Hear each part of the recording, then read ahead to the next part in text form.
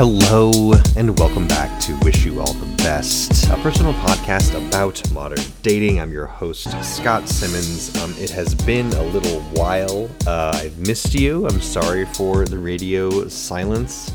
I've got a crossover episode for you today, sort of, kind of. I was in Austin, and I was able to meet up with Charlotte Warren, who has a podcast called Welcome to the Peasant Party.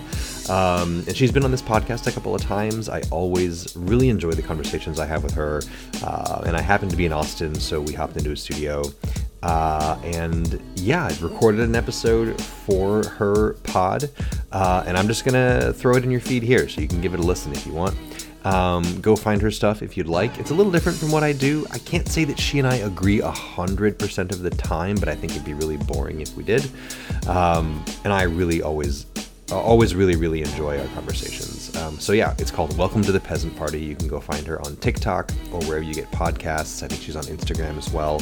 And yeah, I'm subscribed. I always like her stuff. And yeah, I'm just going to throw the episode here in your feed. So give it a listen, see what you think. Okay, yeah, enjoy. Here we go.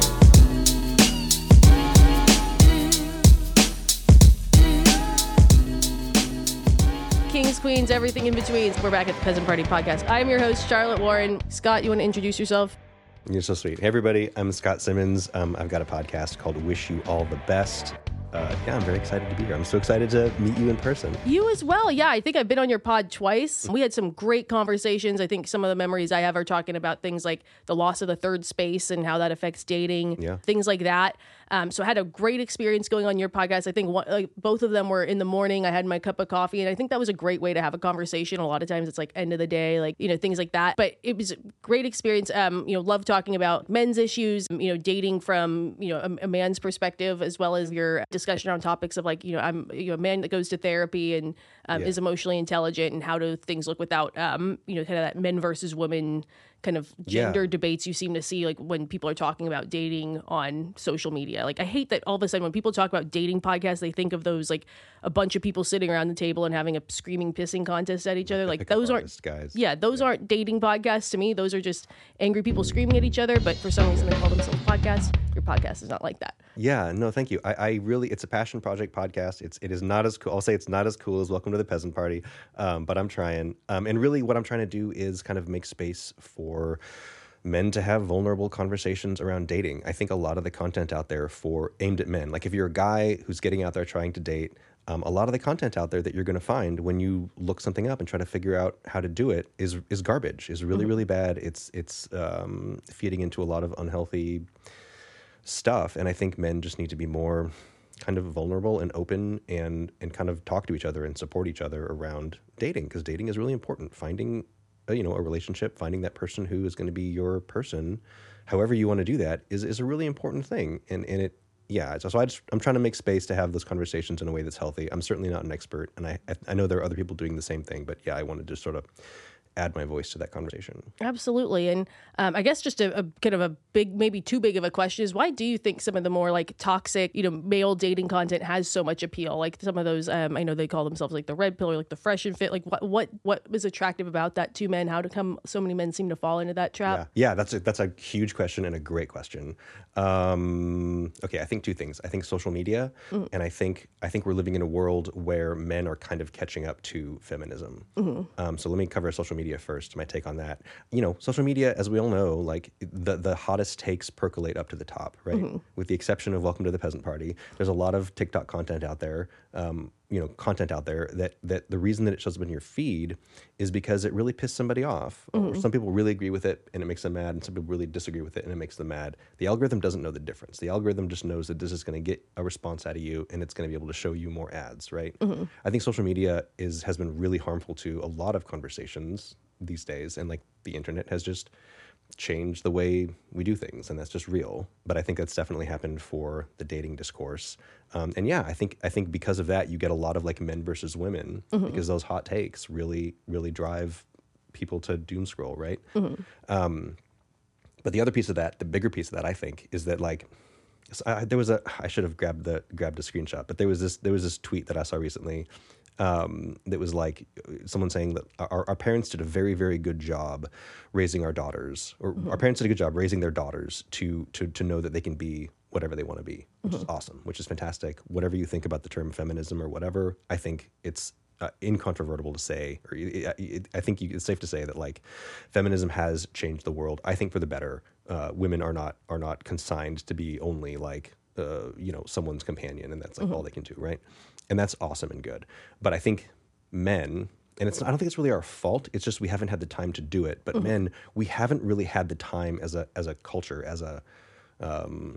we don't really have the vocabulary, I think, to like adapt to that, to like be healthy and happy in a world where feminism has done all that work. Does that make sense? Yeah, totally. And I can totally see like boys grow up into men. Like I think one thing like I've noticed, and I'm blanking on where I saw it, but just you go from being this like young, cute boy that everybody is, oh, you're so cute. Like, look at you going and playing sports. And then one day you're taller than everybody. You're scared. All of a sudden you're scary. Yeah. You go from being cute, sweet boy, and then you're, 5'10", 5'11", 6 foot, and people are scared of you as you walk down the street because, it's, women a lot of times, like the thing that could hurt you most is a man and stuff like that. And there's not always, those lessons and being equipped on how to handle that. Yeah.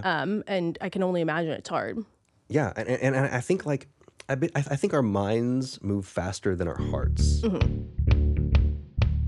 And here's what I mean by that. Like, I think like intellectually, we all understand that like, yes, a woman can do a job just as well as a man, and we're not living in the 50s anymore, right? But I think our hearts are still like collectively the traditions, the culture we have around romance. I think our hearts move a little more slowly, I think we're still a little like, as a man, I'm totally guilty of this. Like I do want to be a provider kind of. I do sort of. That helps get that chemistry there, that little spark that you have to have if you're going to have that romantic connection with someone special, right? And a lot of the women that I've talked to, and on my podcast is mostly aimed at making space for men to have conversations, but like most of the people who I can get to talk to me on it are women, because women want to talk about this stuff. But a lot of the women I talk to say like they need to feel pursued in order to feel that romantic spark. And like, that's just chemistry. You can't like think your way out of that, right? So even though these are women who are fine on their own, honestly, a lot of the women who I've talked to like probably do earn more than the men they'll end up being in relationships with, and are just fine on their own. But they want romantic connection, but they have to feel pursued in order to feel that. And I think, I kind of hope that future generations don't have that, maybe, but I think it's certainly true right now. Does that make sense? Oh, totally. Because I think there's a lot of women where no matter how successful they are, they still want the, opening the car door, and they want the, they like it where it's like the guy pays the check and stuff like that. And I think that is something that's hard to go away. Like you still want, you grew up watching your princess movies and stuff like that. And maybe you want to be a doctor, but yes, you would like a nice gentleman to open your car door and come up to your door and bring you flowers and stuff like that. So like I think everyone talks about it too. Like everyone always makes it seem like it's so binary as well. Like, oh well, if you want to be a woman who works hard, you want to be this feminist, like kiss all of that goodbye. You either get to be this 50-50, you're both outside chopping wood together and you're both contributing the same amount of money to your relationship, or you can have this traditional where it's you stay home, be a Burger King cashier or something. So because guys don't even care, and then he does all the providing, and it also just, to me, the relationships I see that end in marriage don't look like that. So it's very interesting that social media has painted it that way. Yeah, it's a dichotomy, I think, driven by social media between like trad wife and whatever modern progressive opposite is, and I don't think that's. I don't think that dichotomy is real. I think we're all kind of figuring it out as we go, and there isn't a clear answer because this is an interesting time to be alive. Like we're figuring the stuff out as we go, and it's not totally clear. I will say for like the paying for dinner thing, like a cheat for guys out there, I will usually say to women like, is it okay if I cover the check? Like not in an expectations kind of way, just because men are systemically overpaid, and that like lets me kind of be the provider and like do that thing that I kind of want to do a little bit, but also in a way that's not like slimy or like I expect something, you know what Yeah. I mean? Oh, totally. Yeah. And I do know women as well who, like, on principle, I like to pay my half on the first date. So we just walk away even just in case. So it's very interesting. Also, just dating in general is a relatively new thing. So this idea of like how dating used to be, you know, I think up until like the early 1900s, like there wasn't really, you know, dating in a sense. It was, you know, here, like I'll give your dad 4 pigs and now I get a wife kind of thing. Right.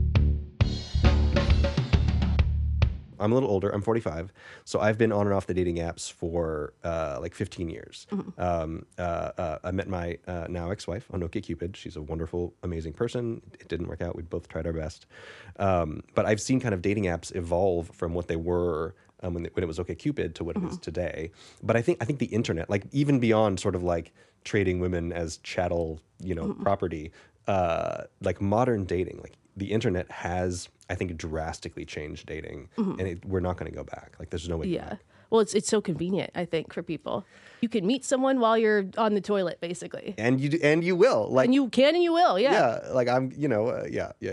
So, I think before we go into things, if someone wants to start listening to Wish You the Best podcast, what episode do you recommend they start with? Do you have a favorite episode? Oh, well, a couple episodes, I had this awesome guest, Charlotte Warren. Those were amazing episodes. I have an episode, so it's called Wish You All the Best, and it's called Wish You All the Best because, like, you know, when you're dating somebody after the first or second date and they don't want to see you breakup text, again. Wish you all the best. Yep.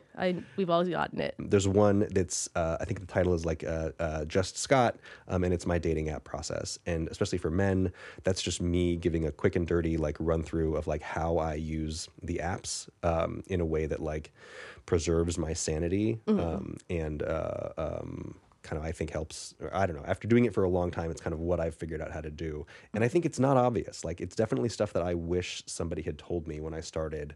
I don't know, 10 years ago or 4 years ago after I was getting back out there. But they're all great. They're all different. I put up an episode anytime I can find someone who wants to come and talk.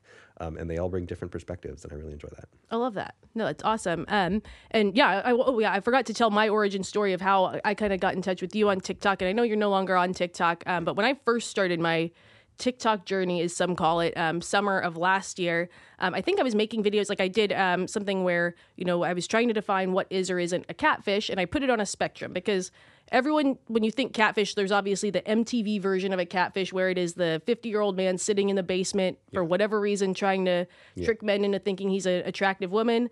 But then there's also kind of the, you know, is this really a catfish in a sense that, you know, maybe someone shows up and they are, you know, they're still themselves, but maybe they're a little bit heavier. They look a little different. You know, what's kind of the line between putting your best foot forward and being a catfish? It kind of exists on a spectrum. And I think there was something where, you know, some guy responded about, you know, there's so many bots out there, and how do you know when someone's not a bot? And I think I said something back like, how could you not be able to tell? The pictures are bad. It's so obvious. They talk like the Nigerian prince emails, like it's kind of on you. And I think I said something like that, and it was meant to be funny and kind of snarky, but I genuinely believed that to be true. I was like, how do people fall for that? And you reached out to me and said, hey, you know, I know your intention is to be funny and have fun with this, but this kind of issue of scamming that happens on the men's side of dating apps is actually, you know, a thing you see a lot. You know, there's a lot of men out there where, you know, maybe they're new to dating.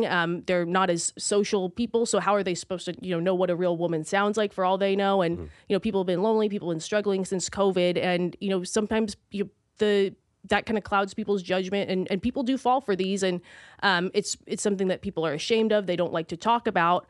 And so, you know, maybe kind of curb that language. And I want you to be aware that this is something that happens. And it was something that really opened my eyes. I think something huge that's happened for me is on my TikTok journey, podcast journey, is becoming so much more empathetic of men's issues and things that men face. And I really appreciated you sharing that insight. And that's something I keep in mind too. I hate scammers. I hate people who try to like go after people hard-earned money and things like that. And that's what I love about your stuff so much, is that you are like you're literally making the definitions, like trying to figure out what the facts are, and I respect that so much. And, you know, yelling through a megaphone at people who use the term high value man or woman, like it needs to happen.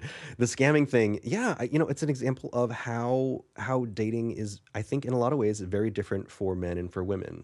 And this is all very heteronormative. We're talking about cishet dudes, but like it is very different. And I think it's really useful to put in the time and effort for both men and women to understand what it's like for the other side, because it's really going to help you frame how you approach someone. It's really going to help you set your expectations properly. For the scam stuff, I think So my day job is in internet security. So the scam stuff is like near and dear to my heart because like dating apps are a perfect attack vector for people to do scammy stuff. You know, as a dude, we live in a society where men are the romantic initiators, and that's just what it is right now. Do I hope it's different in, 10, 50 years, whatever? Yeah, but right now that is what it is. And what that means is that you need to be a little vulnerable. You need to put it out there. You need to like have a conversation with someone who you don't know if they're even a real human yet. I used to take screenshots of it when I was on the apps, of times when I was like 100% certain that I was talking to a large language model on like a dating app, because it happens all the time.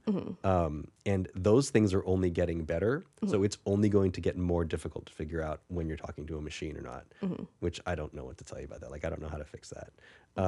But, I also want to be fair. Like, there are absolutely scams that target women. I think scams that target women tend to be more of a long con. Yeah. Right? You tend to have people who, like actual humans who are trying to build up a relationship with you, get off the app, communicate offline, and then like 3 months into having this pen pal relationship where you have someone who is like hearing you, connecting with you. They say, oh, I have this medical condition. Can you send me $10,000? Yeah. Grandma having a friend, grandma, lost her husband, found a friend, and she has this internet friend. And yeah. And it happens. And those target men as well, but I think mostly those target women. The ones that I think really target men a lot are just the sort of really quick, like, hey, I want to hang out with you tonight. Can you send me $50 for a cab over PayPal? Which is bananas because like, who uses a cab anymore? Like I can just send you an Uber if I wanted to do that, right? But like, and I'm ashamed to say that I've totally fallen for that. Like early on when I was first dating, it was like I want to get out there. I just want to meet someone. Super lonely. Like let's go grab a drink. Let's go. I want to meet someone because it's hard. For a lot of men, it can be really hard to like have meet anybody. Yeah. And yeah, you send $50 over PayPal or whatever. You're like, great, grab a cab, let's get a drink, and they never show. And it's heartbreaking. You feel dumb, you feel vulnerable. But yeah, it happens. Oh, that sucks so much. And I have a younger brother, and I know like he's very lucky where he's still in school and meeting people that way. But it's one of those things where it's like, I'm definitely like big sister bear with that kind of stuff. Good for you. Definitely, like don't get scammed, and appreciate you sharing that kind of insight. It's very lucky. Yeah. Good for you. So one of the big things you talk about in your podcast, the big thing you say about yourself, like I'm a man who goes to therapy. Yeah. Do you want to, I guess, give a high level about that? I know sometimes therapy, for whatever reason, can be a controversial topic when it comes up when people talk about dating. I know there's a big kind of talk track, a man who's in therapy. It's the biggest green flag in the world. What is your overall kind of thought process? How can it help like a male dater? Do men need to be in therapy? Yeah. This is a great question. I go to therapy. I really like therapy. I recommend it to anybody. We live in a world that is nothing like the world that our minds and bodies and hearts like evolved to exist in, right? Like since the advent of agriculture, the world has been changing faster than our human selves can adapt, right? So we're like hunter-gatherers wandering around in a world with the internet and cars and planes and like all this stuff, right? I'm not worried about people who say that they need therapy. I'm a little worried about the people who think that they don't, right? Asterisk, not everybody, but I see a ton of value in it, and it's been very valuable for me. It's also a great privilege, right? It's not cheap. Most health insurance companies, if you're lucky enough to have health insurance, doesn't cover it, right? So you're paying out of pocket, and it's just a cost, and that is a privilege, right? I think the thing that I would say about therapy is like, for men, we are socialized like to stay away from doing that work. Like we are socialized to not show vulnerability, to not even think that we need help. And I just, maybe somebody's super lucky and they're just mentally healthy and they're whatever it is about them, about their family, about their friend group, they have what they need and they are like, they don't have anything to unpack at therapy. I think it's possible. I'm not saying it's impossible. I'm just saying that for me, it's been like incredibly helpful.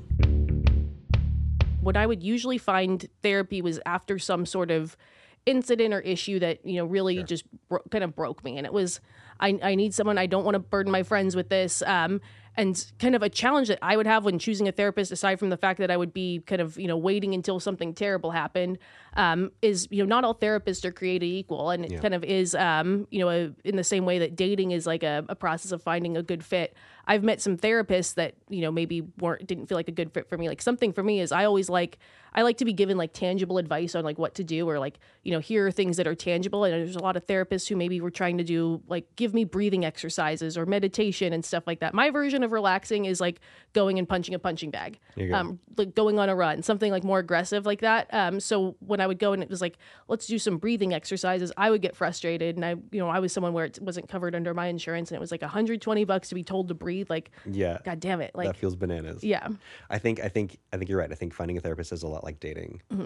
And like dating, it's really good to be upfront if you can, really early, to be like, this is what works for me. I'm somebody who, like, physical fitness, using my body is a great way for me to feel better about my mental health. That's a great thing for your therapist to know. Breathing exercises don't do it for me. I don't get it. That's a great thing for your therapist to know.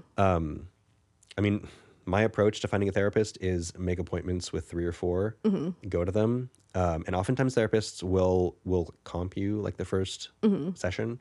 So sometimes it's not as expensive as it sounds. But yeah, go on a few first quote unquote dates with therapists and just sort of figure out who you click with, figure out who you feel like you can be honest with. That's my kind of 2 cents on that. But again, maybe talking, I definitely have friends who I love dearly who like talking to a professional about deep secret personal stuff is just not in the cards. And that's especially true for dudes, I think. Totally true for some women, but I think especially true for dudes, right? Totally. And like, if that's not your thing, then I would say like find books that speak to you, or like find some kind of practice that lets you be intentional and to do the work of like figuring out what you're bringing to the table in any relationship, let alone a romantic relationship.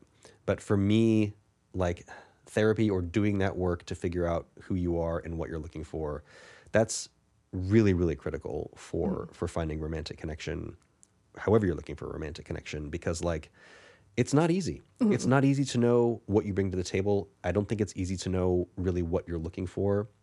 These things are really deep and personal, and we're super duper complicated. Human beings are just crazy, crazy complicated things. And it's 1,000% okay if you need help in figuring that stuff out, I think. So the mailbag question is, do I have to be in therapy? Male 33 writing in with what might be a dumb question. Do I have to be in therapy for women to look in my direction?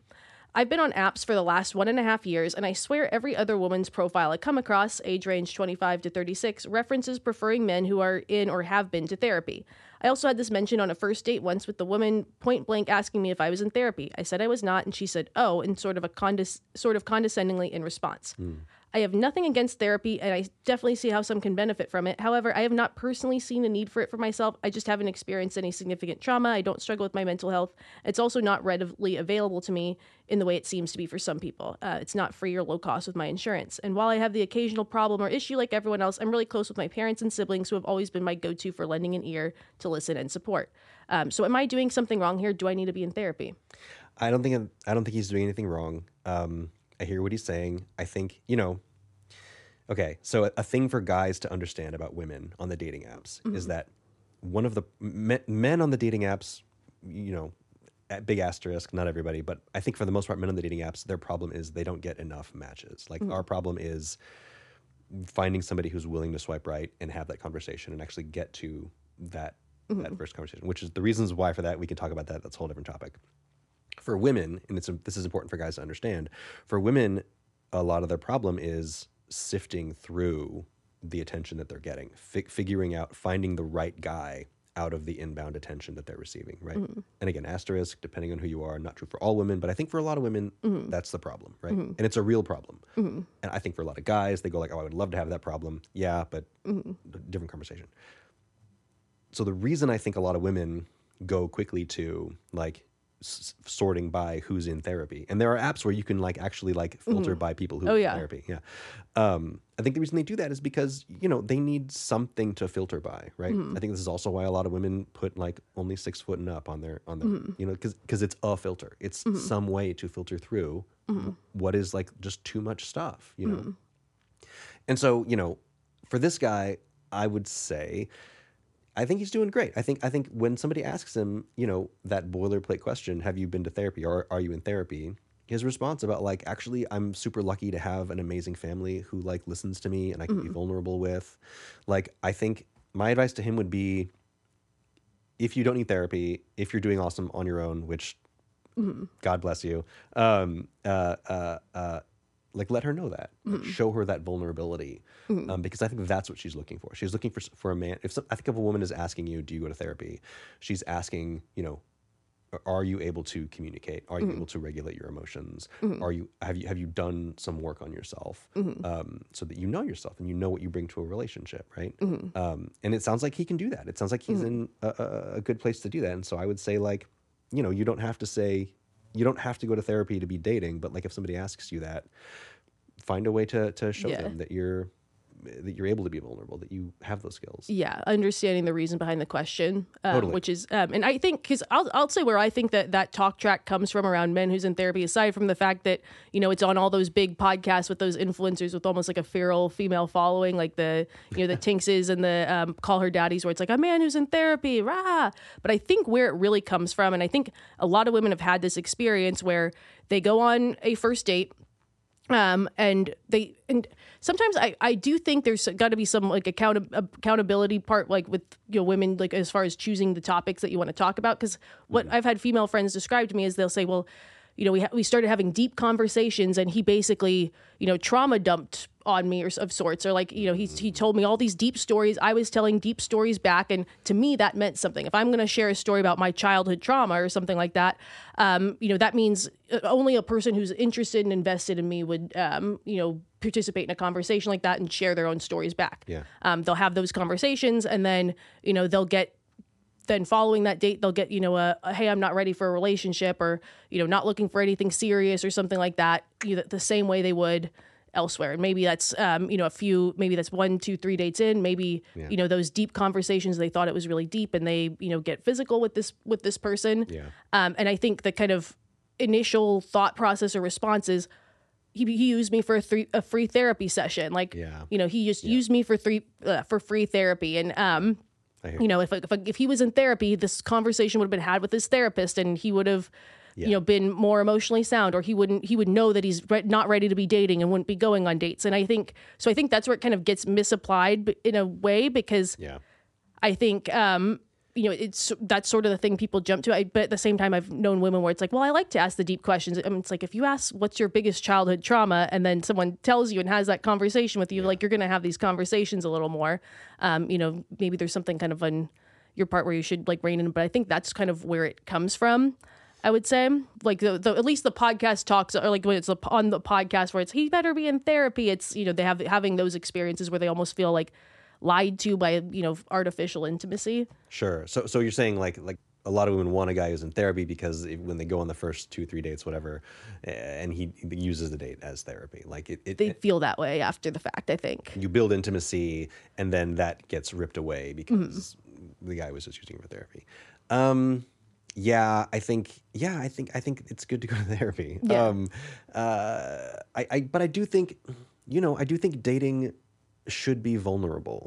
I think it is good when you're meeting somebody new to kind of be vulnerable early, because you want to find out as fast as you can if your puzzle piece kind of fits with their puzzle piece. You know what I mean? And sometimes people say like you want to find someone who's broken in a way that's compatible with your brokenness, right? And that's a little judgy way to put it, but like, I think you kind of want to put it on the table, and that's what I try to do. And it's exhausting. Like that costs you real emotional gas. And I think the dates you go on where you don't do that, at least for me, that's not really moving towards finding what I'm looking for. I'm not really like finding out if I'm compatible with that person, if we're just going out, skipping the deep stuff and like, keeping it light. And so I guess, I think in my experience talking to women about this, I actually haven't heard too much about, and I avoid, I guess, a lot of this content, tinks and that kind of stuff. It just doesn't hit me. I haven't heard women talk too much about worrying about being a therapist on the first few dates. I have heard women worry about getting into a relationship with somebody who's like, they're just like mines buried down the road, where it's like something that this guy hasn't dealt with. it's just like repressed, and then someday it pops up. And guys, we do that a lot. We get really, really good at bottling stuff up, right? Because we're told that showing emotion is not what we're supposed to do. That doesn't mean it's not there. Like, it's still buried in there, and eventually it can pop up, you know? I want to tell these women that there's a solution, right? I want to say, like, just do this thing and you can avoid this emotional pain, because it's emotional pain. But I don't know that you can. I think you want to be vulnerable. I think you want to put it out there. And when you get that wish you all the best text back, that sucks. Yeah.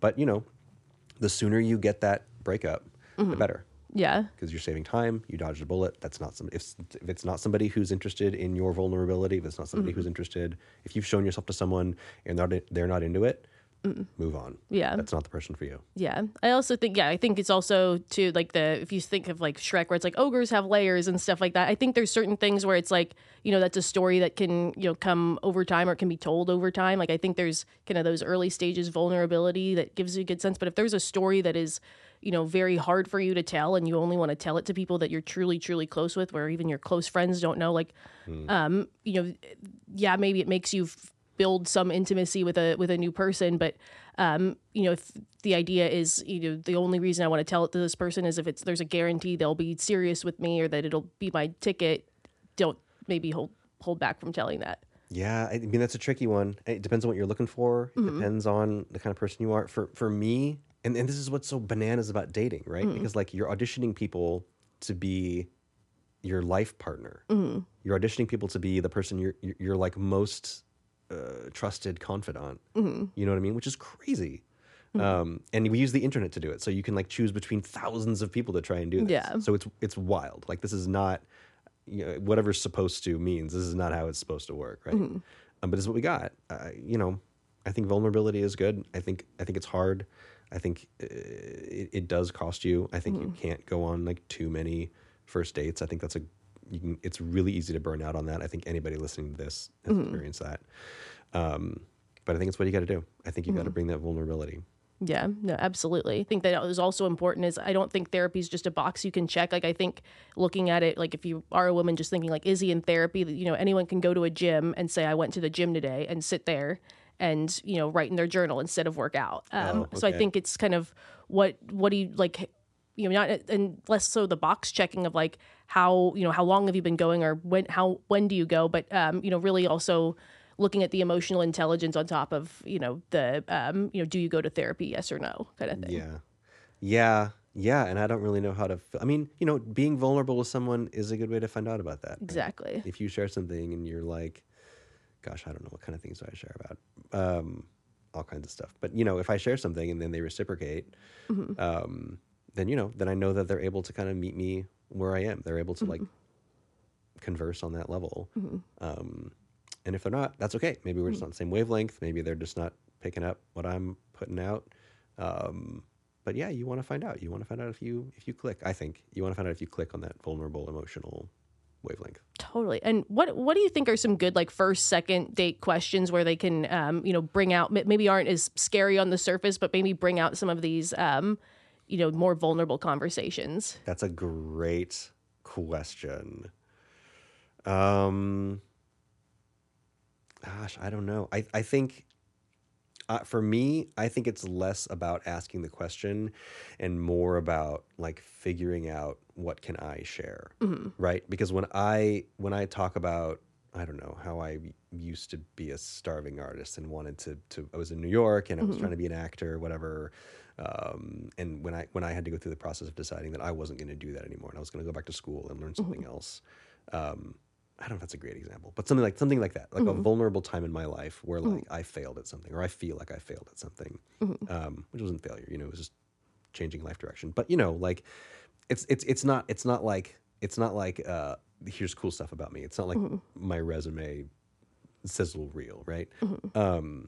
I would share stuff about me and kind of talk about what that was like, and, you know, try not to go on too long about it because you don't just, like, babble, but, like, put that on the table and see what they come back with.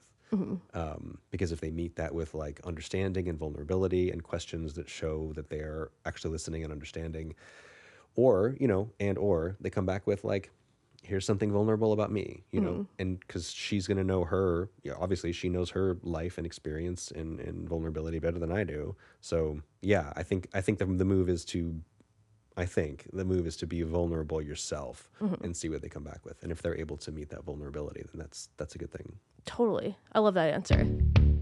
Yeah. And then my second mailbag question, and this one's a fun one, and I thought it went really well with how we've talked about, catfishing, we've talked about scamming, we've talked about how to have like challenging conversations, and I thought this one might be a good fit for us to go through because, it kind of covers on all of those. How do you and should you confront someone who maybe lied to you on a dating app is kind of the idea, with him saying she lied about her age. I, 39 male, have been seeing a woman, 40s female, for about 3 months overall now, even though we spent about a month apart during the summer holiday. We met online. Her profile showed she was 40. Upon meeting her, I confirmed her age, her status, and occupation, as people often forget to update these. It was her birthday a few weeks ago. I gave a card that had her age written on it, and she didn't say anything about it. Today, she asked me to revise a contract that had her information on it and passport too, and it showed she's actually 4 years older than she told me. She's 44. I feel like she misled me, and at the beginning, I told her that I usually prefer to date women a couple years older than me anyways, but she never would have shown up on my online dating because my age preferences weren't filtered in to show her real age. So what should I do? I do like her, but this really bothers me. How do I confront her about it? Yeah. Wow. There's a lot in this one, and we're not going to get to all of it. Again, this is another area where I think it's really good for men to understand what it's like for the other side of the dating apps. Age is like such a huge thing for women. It just is. And like we live in a society that tells women they're valuable when they're young, that tells men that they're valuable when they're successful. And so, for women, and I don't want to say they're wrong, but like women, I think, feel like they're undateable or less desirable when they're older, which is bananas and broken and wrong in all kinds of ways, but it's real. So like, I want to have a lot of empathy for her because I understand what she was doing. I understand the pressures that she was feeling. I also want to have empathy for him because she did deceive him. She literally told him a lie. And I'm not going to get into like too much detail here, but this happened to me. And it was with somebody who I really like. And you just got to talk through it. I think you got to like be vulnerable about it. So like, hey, listen, I just got to tell you that like this made me feel deceived. Like this made me feel trust is an important part of a relationship. Like you can say like this made me feel like a little bit it's harder to trust you, and trust grows back. It happens. Difficult issues in relationships come up. So it's going to happen, and in a way, it's good to have those because you'll figure out how do you heal through that. But it's real. And I think it's totally legit to say to her, like, hey, listen, I need you to know that this like threw me a little bit. This made me feel bad. And I just need to talk to you about it. And just put it on the table. And like what she comes back with is going to tell you a lot about your potential connection. Right. But I would approach it with empathy. I would approach it like understanding that age is, it's a real and scary and unfair thing that women have to deal with, especially on dating. There are a lot of like 39-year-old and like quote unquote 39-year-old women on the apps. Yeah. Because like that generation, so I'm 45, and that's a lot of the women that I end up matching with and dating. And these ladies, like, they've been told that they should be able to do it all. And so they've frozen their eggs. They've chased their careers. They've had relationships that have gone one way or another, but they get to a certain point and like, it's not like a biological clock thing, but maybe a little bit of that, but there's a ton of pressure. And these women like want to start families to feel fulfilled because that's what it's totally legit. Right. But like, it takes a lot of time. You have your first kid at 40, you're going to be 58 when they graduate high school. Right. I don't know. I just think there's a lot of pressure around that. It's really, really complicated. It touches on really, really difficult stuff. I don't think that's a deal breaker. I wouldn't like run for the hills if I was this guy, but I would definitely have like a vulnerable conversation about her. Yeah. And just put it on the table. Yeah. Cause I think if there's a vulnerable answer to that, like if it's around, I'm looking for a serious partner. Like I think it's also, because of what we grew up with, I think what our mind correlates with certain ages doesn't really reflect like what we're seeing now. Like when I thought about 30, for example, when I was younger, like most people I knew, their parents had them by 30. Yeah. When I was a kid, it was like, oh, their parents had them in their mid 20s and stuff like that. So to me, growing up, 30 was this big, scary age for me. And I think, now that I am 30, I think I would say probably about half the friends, half to 3/4 are married.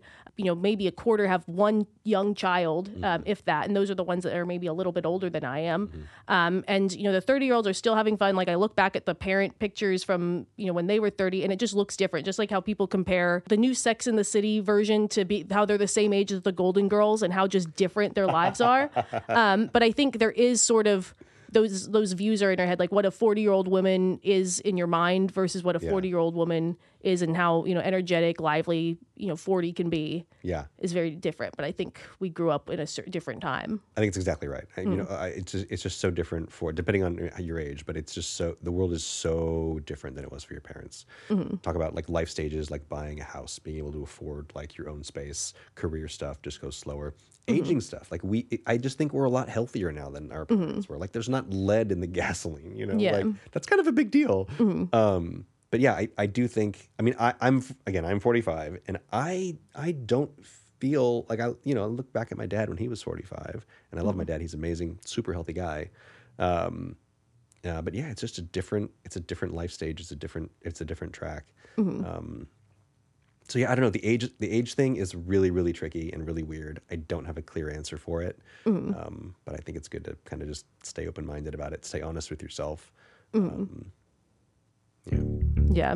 And I think that's also the challenge with like the dating apps as well, is just those filters. Like, I think there's some people that do it. Because I've, on the kind of female side, when I was single, I would see, guys on there. Because it's like, there can be, great looking 45-year-olds, but there's a difference between a 35-year-old and a 45-year-old or a 25-year-old and a 35-year-old. And some of those, I definitely had been on some dates where it was like, I think this guy's a little older than what he said. And I think sometimes it's more so, I think that they want to maybe be in a younger woman's pool of people. The idea is like, I've dated younger women before. If they met me in person or when they meet me in person, I won't feel old to them. Like, they're probably picturing like an older curmudgeon when they think of a 40-year-old. Yeah. But I think when it happened, like, and I noticed the ID when he was kind of showing, paying for the drinks, it was kind of like, damn it, you tried to lie to me. And it bugged me a lot. Like, I didn't like it. It wasn't by that many years, but it was, I think, one of those like rounded numbers. I think it was like said he was late 30s and it was like 40 or something. And I think it probably had to do with like a lot of people stopped their range at a rounded number. Yeah. And this is like the guys who round up their height to 6 foot. Like, I'm not going to lie. So I am 5'11" and 3/4. I absolutely put 6 foot on my dating apps. Yeah. Because that's the cutoff. Right? My personal take is that most people don't know how tall they are. I think guys never go to the doctor. Like that's like one of my goofy takes is like guys never go to the doctor. I think a lot of times guys will be like, how tall? Wait, you're how tall? And I thought I was 5'11" and you're 6 foot. We're the same height. Okay, I'm 6 foot now. Yeah. So I think it's like a lot of that. I think I'm in Texas, so a lot of guys will wear cowboy boots and that adds to height. So I think that's my personal take on the height thing. As long as you're not going 6 inches or something, like I think there's some grace to be given there. Yeah, and it's tricky. I mean, my personal approach, and I'm not telling anybody they're wrong. Again, this has happened to me where a woman has put a different age on the dating app. But like, I think the move is to be honest. Again, I added a 1/4 of an inch to my height on whatever Bumble or whatever. But like, I think you want to be as honest as you can. And it's really, really hard to like actually represent yourself on a dating app, because the dating apps that have succeeded are like 4 pictures and some blurbs. Like you're not getting a lot of information, right? But I think with whatever that is, you want to be as honest as you can. At least, like, let me put it this way, at least for guys, you want to be as honest as you can. Because if, assume the best. Make your dating app profile and go into dating assuming that it's going to go well, right? Plan for success. And when it doesn't succeed, that's okay. Have the resolve, have the friends to support you, get ready to get back on that horse whenever you can, but plan to succeed, right? Because you're there to succeed. Do not use the apps, do not date defending yourself against the bad crap that's out there. And the bad crap that's out there is bad. You are going to meet people who are going to be disingenuous, who are going to criticize you for whatever, not whatever, all kinds of stuff, right? But I don't think I think you want to plan for success and not plan to defend yourself against the painful stuff. And I get that that's hard. And I think kind of the same for women, plan for success. Like, I think, well, for women, I think it's different. I think for women, I would advise set up your app, set up your profile, do your swiping, and date, trying to filter out the people who are not for you. Like, assume that you're going to have a whole bunch of guys swiping right on you, and try to filter out the guys who are who you're not going to be interested in, right? Like, kind of put your weird out there and really try to attract that guy who's going to get you, who's going to get that part of you that you might feel a little vulnerable about putting out there. Because again, for women, I think the big problem is too much inbound attention. Does that make sense? Yeah. Anyway, I got a little off track there, but no, totally agree. And I think having the attitude of just assuming best intention is like, because I think I've had times where I would be dating or going on dates where maybe I just wasn't in the best headspace, where it was like, you go on the date where it's like, this is another guy who's here to screw me over. And like, just the attitude, like, I feel like you see this plot in movies a lot or something like that. But I've definitely been on dates where it's just like, you feel like the other person assumes you're evil and you're assuming they're evil, where it's like, oh, I bet you're just going to ghost me anyway. And it's like, those are not fun conversations to have. Yeah. It's not like the movies where those lead to like some sort of like playful banter. It's a waste of your time and everyone else's, and it just makes everyone more miserable. Yeah. Like being kind of, whether it's going to therapy or just being in a good headspace as you go about dating, and, have it in you, the emotional intelligence to assume the best. Also, when you assume the best, like, assholes reveal themselves more quickly, in my opinion. I think that's true. I think that's true. And let's be real. It's not easy. Like, this advice is not just like flip a switch, check a box. Yes, I'm going to be vulnerable. I'm going to assume the best. I'm going to get out there. I think if you're on the apps and you find yourself like getting mad at people, if you find yourself swiping and being like, getting cranky about someone who you've looked at 4 of their pictures and 6 of their posts, and you're kind of like getting butthurt about like, oh, that's a good sign that you're ready to take a break. You know what I mean? And if you're making your profile and you're updating your profile and you want to say something snarky about like, I don't know, please no, whatever you're mad about because you got some match and somebody was rude, that's a good sign that you're ready to take a break. Because like you plan for success. You want to bring that positivity. You want to bring like, there is something awesome and unique and amazing about you, and you want to bring that as much as you can, which is not easy because, again, it's a really crude tool to learn about someone else, right? But as much as you can in those 4 pictures and in the blurb, you want to bring that unique, beautiful side of you to the app so that the person out there who is looking for that unique, beautiful thing can find you. Yes. And it's not easy, and it's not going to happen fast, but I think it's the way to go. Totally. And everyone has a unique and beautiful side of themselves. And if you haven't found it, I challenge you to find it. Yeah. Yeah. This has been a great conversation, Scott. Where can everyone find you? Where can we find Wish You All the Best? Where can what else do we need to know? What else is going on in the world of Scott before we take off? You're so kind. Wish You All the Best is my podcast. It's a passion project. I don't really promote it very well, but if you're into it, or if you know a guy who you think is struggling with dating, that's really who I want to have come listen to me is dudes. I think mostly it's ladies because they like listening to this stuff. But it's mostly for dudes. So yeah, it's just Wish You All the Best wherever you find podcasts. I have an Instagram, Wish You All the Best Pod. Yeah, the podcast is the place to find me. Awesome. And what days does it come out? Any new episodes coming out? It's whenever? It's whenever I can find somebody who wants to have a convo. I've got some cool ones coming up soon. Some folks that I've just sort of met randomly on the internet. But so in the next couple of weeks, there should be some new ones up. Awesome. Well, it's been great to finally meet you in person. I love this is like my favorite part of the kind of social media, TikTok, personality content experience. And it's been an honor having you here today. It's been so amazing to be here. Thank you so much. And congrats on how awesome this is all going for you. You're so good at it. I'm so glad you're out there doing your thing. Thank you. Keep doing it. Absolutely. Happy to come on anytime. Awesome. Yay. Thanks so much. Thank you.